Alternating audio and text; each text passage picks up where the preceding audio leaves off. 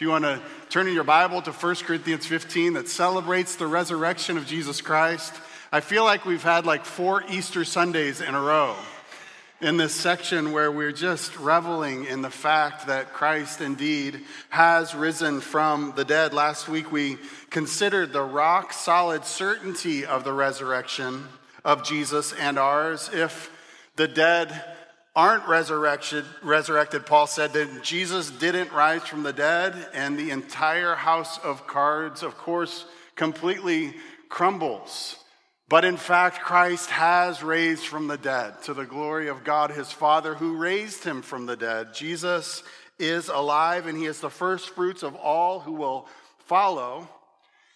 So if last week was the fact of the resurrection, the certainty of the resurrection, then Paul now addresses in our text today the manner of the resurrection, particularly of our bodies. The resurrection body is what our sermon is called this morning, and you need to remember that he's addressing the Corinthian church. This chapter comes in the midst of a church that was struggling with a lot of different issues, but one of them we found out is that there are some in the church that have begun to say that the resurrection isn't a thing, that people simply are not raised from the dead.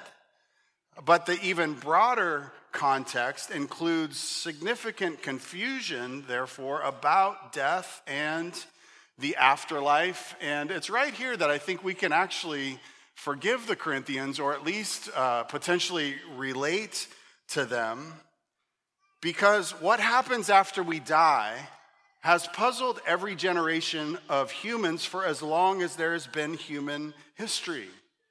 What happens? We know that death comes to us all, but then what? And sadly, ever since Jesus, it seems that most Christians don't solidly know what exactly happens. Now, my instructor for years on all things resurrection has been N.T. Wright. He wrote a book called Surprised by Hope. I would encourage you to get that book and read it and glean from it like I have. But he writes this in that book. He said, most people, in my experience, including many Christians, don't know what the ultimate Christian hope really is. Most people, again, sadly, including many Christians, don't expect Christians to have much to say about hope within the present world. Most people don't imagine that these two, hope and the present world, could have anything to do with each other, hence the title of the book. Hope comes as a surprise at several levels at once. This morning, I believe the Lord wants to inject hope into our hearts for both this life and the life to come. So let's pray and ask him to do just that. Lord, we believe in resurrected hope, resurrection hope, and hope that's not just a desire or a wish that we have that we hope will come true, but hope that is guaranteed and sure. Lord, I pray that through your word you would teach us, that you would open our eyes to see exactly what you want us to see, to not just instruct us about things to come, but Lord, to meet us in those places of even hopelessness in our hearts. Lord, as we look around our lives and our world and see the things that we see, Lord, we're a people that live in a nation desperate for hope. And Lord, I pray that you would do that by your Spirit. We invite you, Holy Spirit, to come and work in our hearts. In Jesus' name, amen. So N.T. Wright goes on to blame the confusion about what happens when you die on the many different variety of beliefs that exist out there regarding the afterlife. Because, for example, for the atheist or the annihilationist or the pure materialist or hedonist, what happens after you die? Nothing.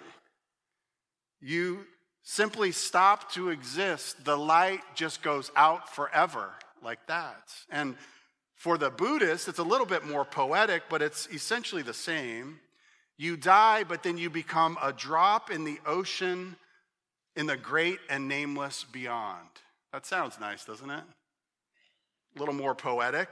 The good Muslim hopes to wake up to an earned paradise with unending pleasures. But the Hindu believes because of karma, you die and enter into a different body, reincarnated in order to continue to pursue perfection.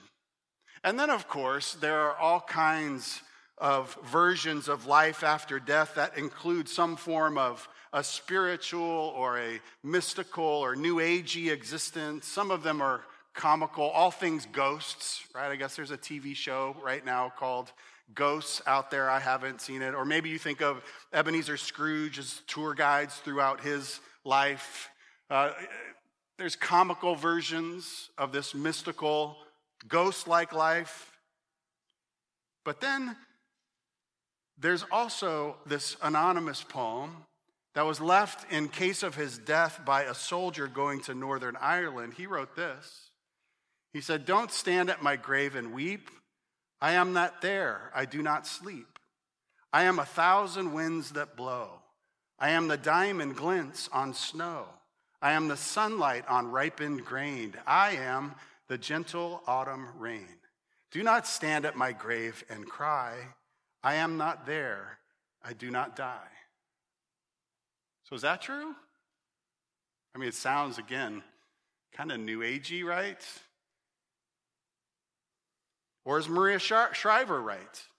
Again, Wright points this out in his book. She wrote a children's book called Heaven, and she said things like this, and she's a Christian. She wrote this because of her faith. Writing this to children, she says, and I quote, "Heaven is somewhere you believe in. It's a beautiful place where you can sit on soft clouds and talk to other people who are there. At night, you can sit next to the stars, which are the brightest of anywhere in the universe. If you're good throughout your life, then you get to go to heaven. When your life is finished here on earth, God sends angels down to take you up to heaven to be with him." Or maybe you're like this author who's actually studied 1 Corinthians 15, and he still has good questions. Let me show you this. He says, after we die, our bodies will likely be buried and then slowly decay.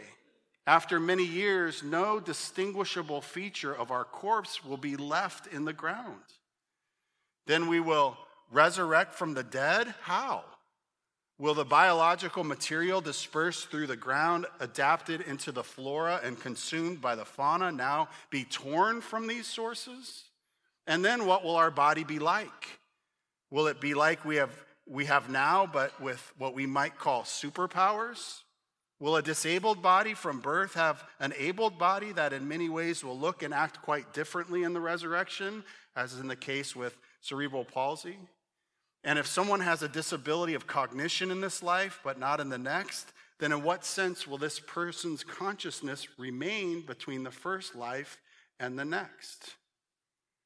These are good questions, yeah? So what happens when you die, and more particularly, what can every Christian expect will happen to our own bodies on the day of the Lord? And what is the Christian's ultimate hope for our eternal existence with God because of Jesus? You see, this is where Paul goes next. The questions that Mr. Graham are asking in that quote are as ancient as the moment Christ ascended. And the question became, what happens next? So let's look at 1 Corinthians 15, verse 35. This first section, he says, "But someone will ask, how are the dead raised? With what kind of body do they come?" And then Paul says, "You foolish person." Now, the way to hear this question isn't the way it appears to us, because we seem to have been asking the exact same question, kind of. But the way to hear this is to hear someone arrogantly saying, so a body that goes into the grave is resuscitated and comes back out. How is that even possible? That's not even possible. How is a body that's dead raised again? Does it come out in the same state as it went in, a 94-year-old, a child, or a baby that didn't live? And then how are the dead raised when we know that every dead body decomposes? How do you resuscitate a body that has disintegrated? This is what Graham was asking. Not to mention a body that's been blown up or a body that's been eaten by sharks. Not just one shark, but several sharks. I'm not trying to be gross here, just trying to follow the logic. When the dead body goes to different, or eaten by not just one lion, but a pride of lions, and then taken over by a rogue hyena that gets a little bit, and then the vultures that come, and then the beetles that eat the flesh, and then the flesh maggots that then eat the flesh, and then fly away to produce. Like, how does that body come back, resuscitated? That's not even a thing. That's not even logical, Paul. How are the dead raised? Now, the tone that we're meant to hear is proven by the rebuke. Because he says, you fool, you foolish person. And he doesn't say that lightly. Paul knows that anyone who wrongly calls someone a fool risks judgment upon himself. But this indeed is a foolish mock, a foolish question, because of the following four things that we'll see. Number one, because of the power of God. It's a foolish question because of the power of God. Number two, because of both the continuity and discontinuity of resurrected bodies. Number three, because of the variety of bodies that exist in creation already. And number four, because of the necessity of a transformed body.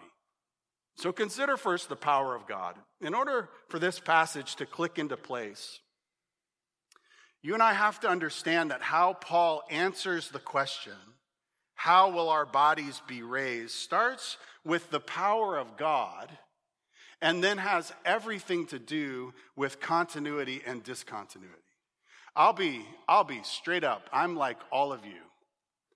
I know the section of scripture that I'm going to preach every Sunday because we preach through books of the Bible. And I start the week, and sometimes I've looked ahead and others, but a lot of times I read the text, I spend a lot of time in the text, and I'm just like you. I read it and I think, I have no idea what he's talking about. it's like, and I'm like, oh Lord, please help me because I've got something to do this Sunday with regard to this section. And it was interesting because how are the dead raised? And I read through it and I thought, that doesn't hardly explain it at all. Like I felt just as confused, right? So you do have to break this down and realize that he starts first with the power of God, which then connects to this continuity and discontinuity idea. Meaning, how are the dead going to be raised? Well, there's going to be some things that are the same, some things that are going to be different. Let me show you what I mean. In verse 35, but some will ask, how are the dead raised? With what kind of body do they come? He says, you foolish person. What you sow does not come to life unless it dies. And what you sow is not the body that is to be, but a bare kernel, perhaps of wheat or of some other grain. But God gives it a body as he has chosen, and to each kind of seed its own body. So, does that clear it all up for everybody? Right? You see what I mean? But you have to follow what he's saying. If you take a seed, of course, we can picture that. And we know that the seed will grow into, for example, a stalk of wheat. That seed starts out incredibly small, just a sliver of a little thing. And yet, the plant and the stalk are all contained within that seed. And so when you plant the seed and the shell decomposes, it appears to die so that the life inside of the seed can burst out through germination and grow into a plant and then into a stalk with hundreds of grains of wheat. So it is with the resurrection, Paul is saying. In other words, the same power of God that not only invented and thought of forests of trees that come from one seed, The same wisdom and power to turn that little seed into an entire plant laden with wheat. That's the powerful God that's in charge of this project, right? It all starts with the power. You foolish person. You're mocking God. How are the dead to be raised? This is ridiculous. You're saying that to the face of the God who created everything that we see in the universe, including his creativity and wisdom to take that little seed. And we know this. We see this all around us. But then this power of God quickly leads to this continuity and discontinuity. Because the entire thing is one thing. You got to follow this. The plant comes from the seed. It's one thing. In other words, the you that is resurrected is the you that died and was sown into the ground. Continuity pertains to identity. The you, follow this, the you that began at your conception and that has endured through your entire life, the you that is here right now in your body, and the you that will one day die with all of your actions and personality and memories and the good to be rewarded and the bad to be judged, that you, that identity will continue. In the same way that the entire stock came from the seed, your resurrected body will come from who you are now. And that was the very same with Jesus. It's me. You can see the scars on my hands and on my feet. But there is also a profound discontinuity as well. How are the dead raised? Well, the body at the time of death isn't simply resuscitated. That was the problem with the question. The assumption that what went into the ground is exactly what's going to come out of the ground, just simply resuscitated. To come out the same bodily version of itself. That's not what Paul is saying. That body is and needs to be transformed in the same way that the stalk is so different from the seed. Isn't it true, again, that the seed has to die, at least phenomenologically?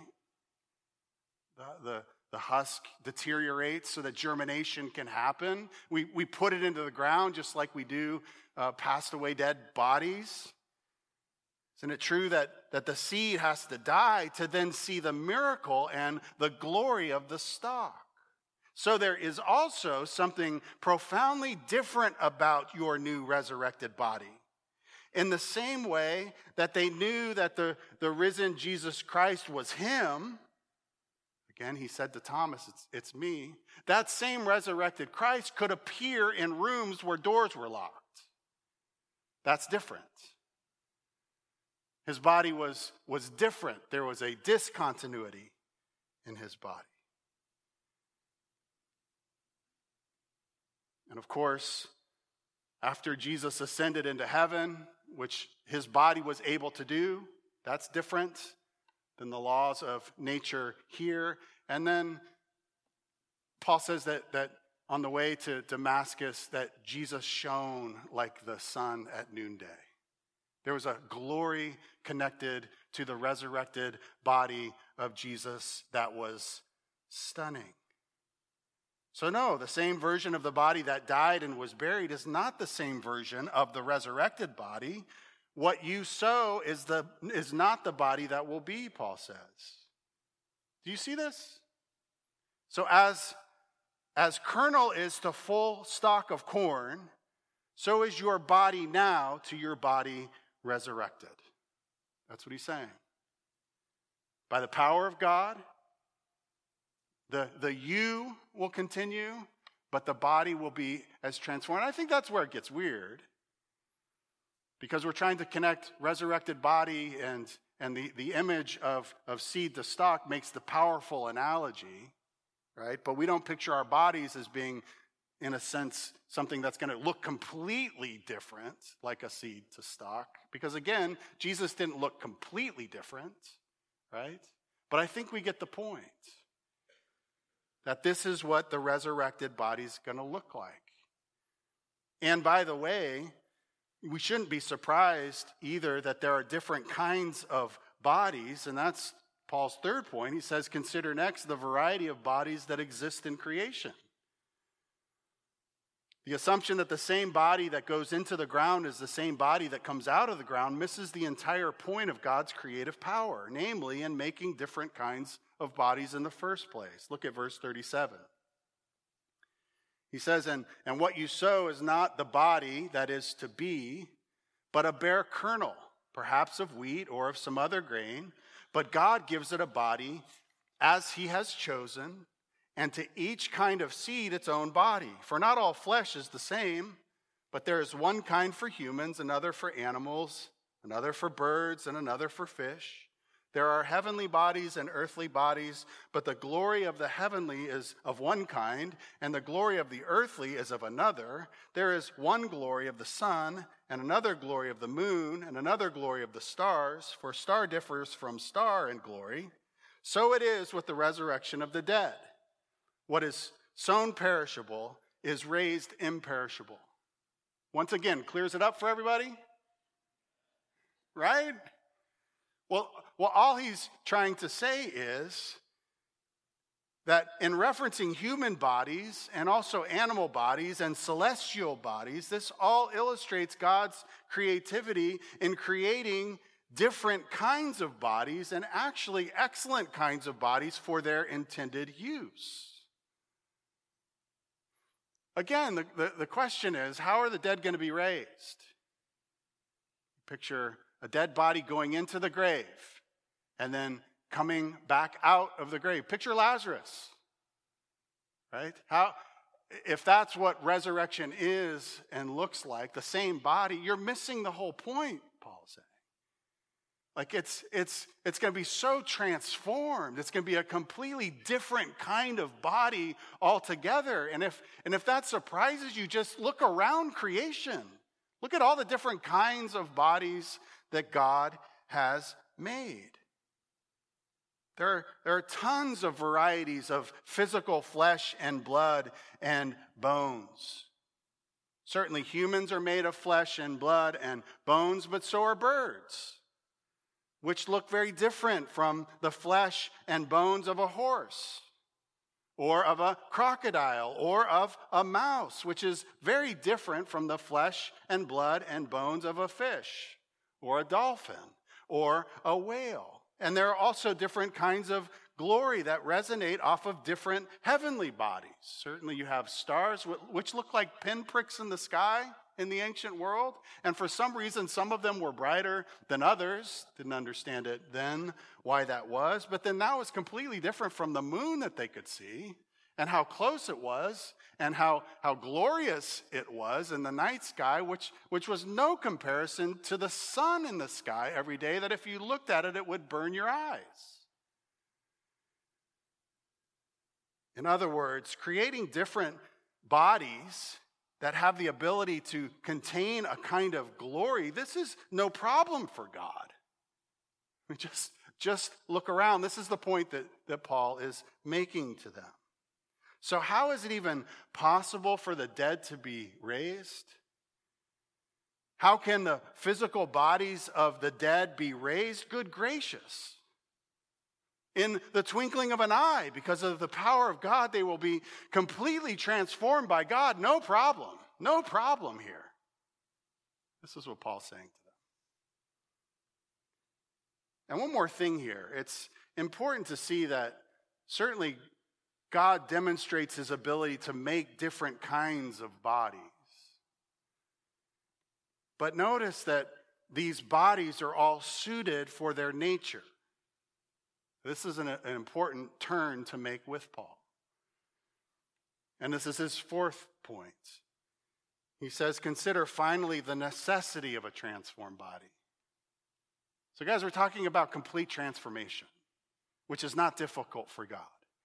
As different as the kernel is to the stalk, and in glory that we can see all around us. The resurrection of the dead body is going to be a massive miracle and explosion of God's creative power to everyone here who believes.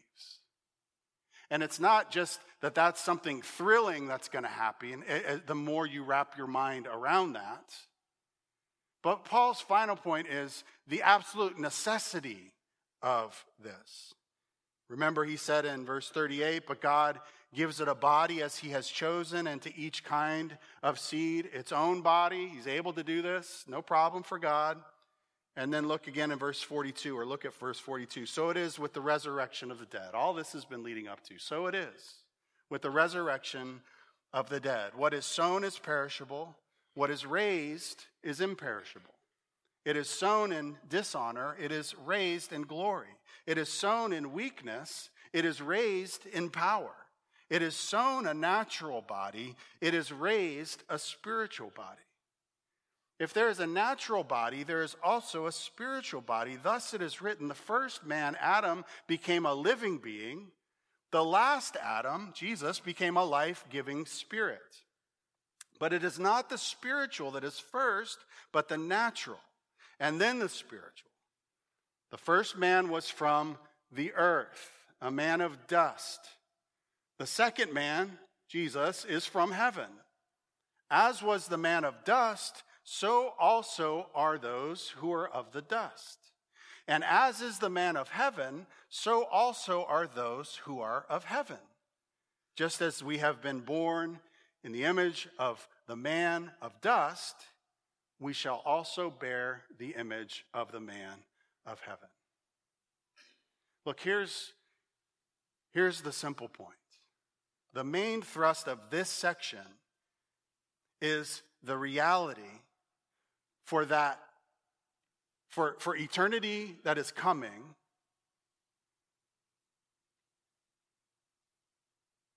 namely, an eternity where we will occupy a new heavens and a new earth for eternity. What Paul is saying here is that a new body is required for that existence in eternity. That's what you glean out of this. A new body that is compatible with that new reality or that new realm that we will populate for eternity. These verses contain, therefore, incredible comfort and incredible hope when we think about being transformed in the twinkling of an eye, but they also contain an incredible necessity. And I want to say that again. The eternity that we're going to inhabit forever. This is after the throne room scene in heaven right now, where everybody who has passed away has gone to now, awaiting their own resurrection bodies. When God makes all things new and creates a new heavens and a new earth, and the new Jerusalem comes down out of heaven from God into a recreated new creation, a physical world, in the twinkling of an eye, every believer of all time will be transformed and receive a resurrection body. We will be made new. And that is not only hopeful, but it's necessary because of that new heavens and new earth that we're going to occupy forever. These bodies simply won't do there. There's the need for a transformation. And that's why Paul says what is sown is perishable, but what is raised is imperishable. The problem with thinking about the same body that went into the grave that comes out the same is that that body was sown into the grave. It was perishable. Certainly, it was a fine body. It was a good body. It was a useful body in this world. But because this world is infected and is groaning under the weight of sin and decay and death, that body that is sown into the ground was susceptible to sin and decay and death. To simply resuscitate a body like Jesus did with Lazarus is to raise a body that is still perishable.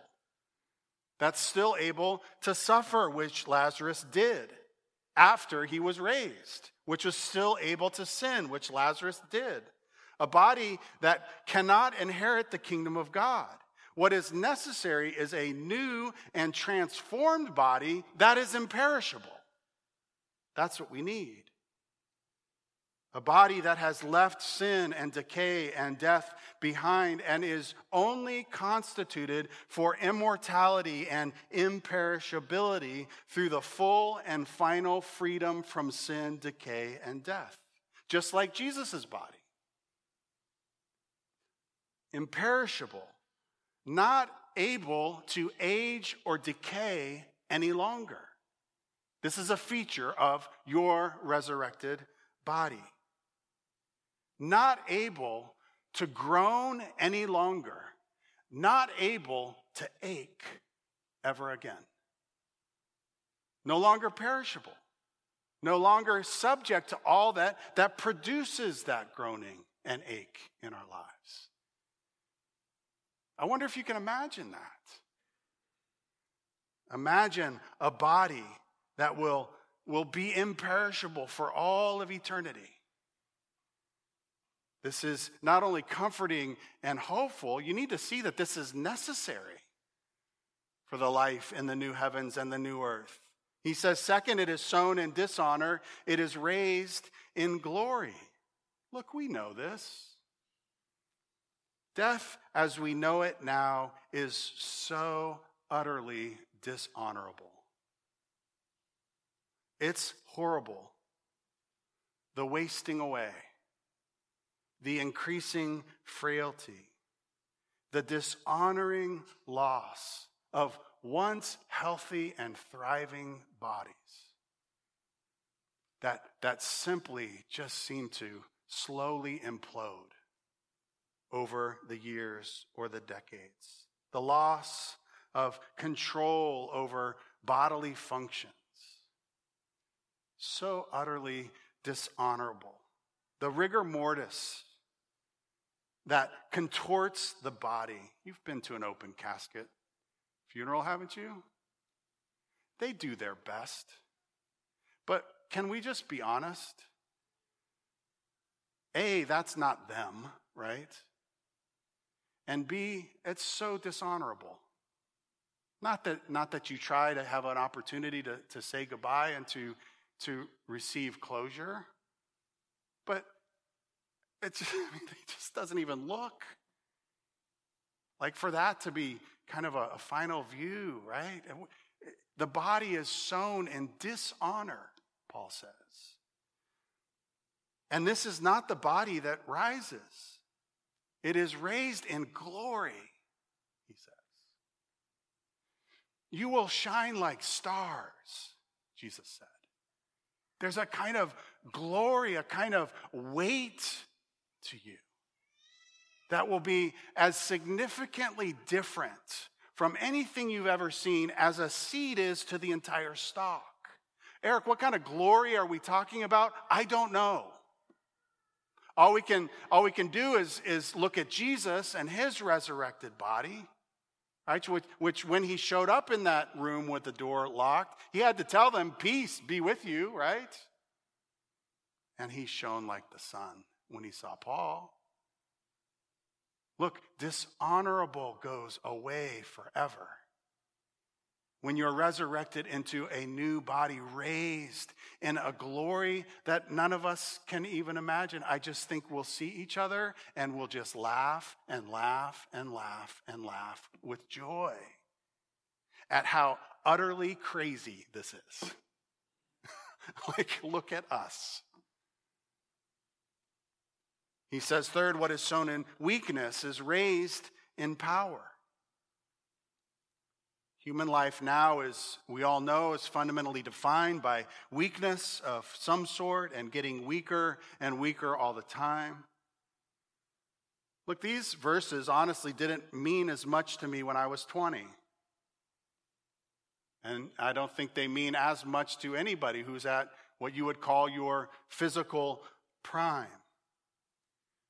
but we are still so weak and helpless to the tragedies and diseases and difficulties and trials that just simply kick us in the teeth. There's a weakness that's not only recognizable, but that is felt so deeply. The longer you live, you realize you have zero control of anything. Am I right? You just have zero control of anything. You think you do when you're young.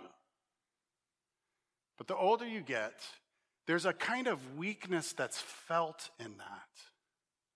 And it can actually derail you into a kind of distress or distraughtness. If you don't understand the concept of this world is defined by weakness. But Paul says what's sown in weakness is raised in power. I wonder if you can imagine a life and a body only defined by power. A body with perfect power. According to the limits that Jesus assigns or God assigns himself, but for us, a body with perfect power, which is not just encouraging and hopeful, but will become necessary for the kind of life that God calls us to in a new heaven and a new earth. There's a kind of power that's going to be necessary to live and to love and to work and to explore and to build and to worship and to do all of the things that God calls us to do forever and ever and ever. A body that's powerful enough to behold the glory of God forever without being disintegrated. Look, this is necessary for us. Our bodies then will not be constrained to the powerlessness of your life now. The weaknesses of DNA in your makeup that has coded your height or your hair color or what you hope to look like or not in this life. The weakness of a constitution that maybe you eat right and exercise, or maybe there's a kind of weakness where you just don't. All of that goes away. Your imperishable body will be only marked by power, unchanging forever and ever and ever. This is what Paul is trying to tell us. We're not going to be resurrected the age you were when you die. You will not be resurrected the size or shape that comports to this world. You will be completely transformed. And yet it'll be you. And we'll see each other and we'll just laugh and laugh and laugh and laugh at how crazy this is. What Christ has done. Look, this is comforting and hopeful, of course. But I think what we need to see is it's necessary. This transformation is necessary for where we're headed.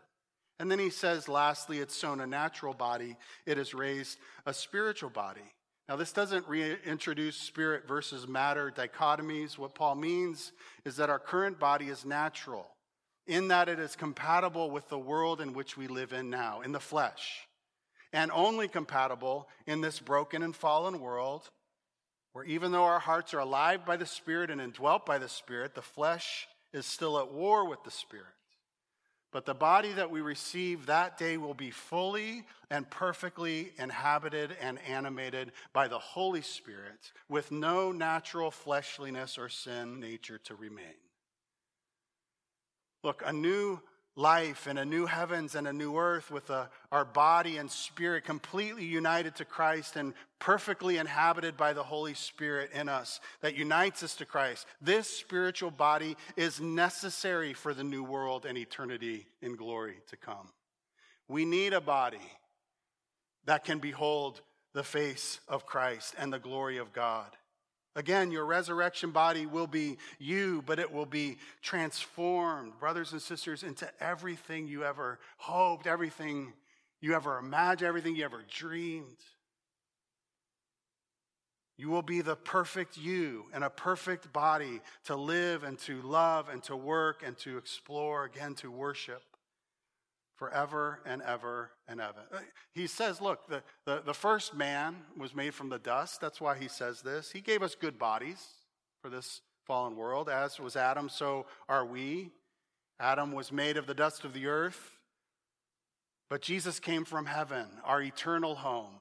And this is why we must be born again, he told Nicodemus. We must be born of the Spirit. And this is why the Spirit given to us is a guarantee that just as Jesus was raised, we will be raised. Because if the same Spirit that raised Christ from the dead dwells in you, you will be raised. We talked about the popcorn last time, right? How the kernel completely transforms. It's the same thing, but it pops. And you probably know the science. I got this from a kid's show, actually. It says that there's water in the kernel, right? This all happens because that water, as it heats, a little bit of water in the kernel, as it heats up and gets to a certain point, it turns into a gas and expands in the kernel until the husk can't take it anymore, and it pops inside out. Look, if the Spirit of God is in you, it's like that water in the kernel. That the same Spirit that raised Christ from the dead, if he dwells in you right now, you look like the kernel, and you will, but one day, wham! Going to pop, and you're going to be resurrected and transformed in the twinkling of an eye, along with every other believer from all time. Look, this is what Jesus Christ came to die for and win for us. Christ died once and for all for our sins to bring us to God. We rejoiced in the good news of that we have a Savior who has opened up a way to the very throne of the God who made us and loves us through his blood that was shed for the forgiveness of all of our sins. But there's one more thing that needs to happen prior to him physically bringing us to the God that we now worship by faith. And that is to completely change our bodies so that we can stand before him and live for eternity in a place where there's no more tears and no more death and no more difficulty and no more weakness, but only power and glory and a spiritual body inhabited by the Spirit forever and ever and ever. This is the joy that was set before Christ and why he endured the cross. To bring you and me and many sons and daughters to glory one day. Look, how are the dead raised? Come on, people, right? That's what he's saying. You fools. You don't understand anything if you don't understand the power of God. Which means that in the end, I mean, where do you go with this? Because that resurrection power, we believe, has broken into our lives now. That same Spirit that raised Christ from the dead does dwell in us now. The new creation has begun in the resurrection of Christ. And we are new creations in Christ the minute we are born again and indwelt by the Spirit. So eternity has already begun for us, which then therefore means everything in our lives matter today. It all matters. Because the new creation that's to come has already begun in our hearts now. Which means that all of our work and all of our relationships, it all matters. Tomorrow morning, Monday morning matters for eternity because what happens tomorrow will reverberate into eternity. Will you give me a minute to explain one thing? What I mean by this, and I don't just mean the rewards that we can't imagine, you give and a press down, shake and give them back to you, and don't store up treasures in this earth, but store up treasures in heaven. So all the things that we do are amassing treasures in heaven, which we don't really know what that is, but we got that going for us, right? Which is great. But think about the fruit of the Spirit is kindness.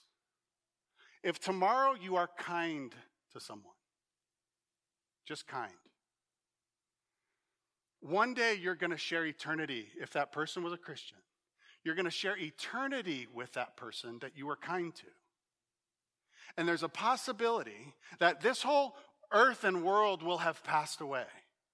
But what will not have passed away is 10,000 times 10,000 years down the road into eternity, that person can come up to you and say, do you remember that time before when we were the old creation? And maybe we don't want to remember a lot of it. But you were kind to me. You were kind to me.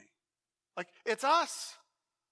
The scars on Jesus' hands and feet will reverberate into eternity, right? And the things that we do, we know will reverberate into eternity for the collection of rewards.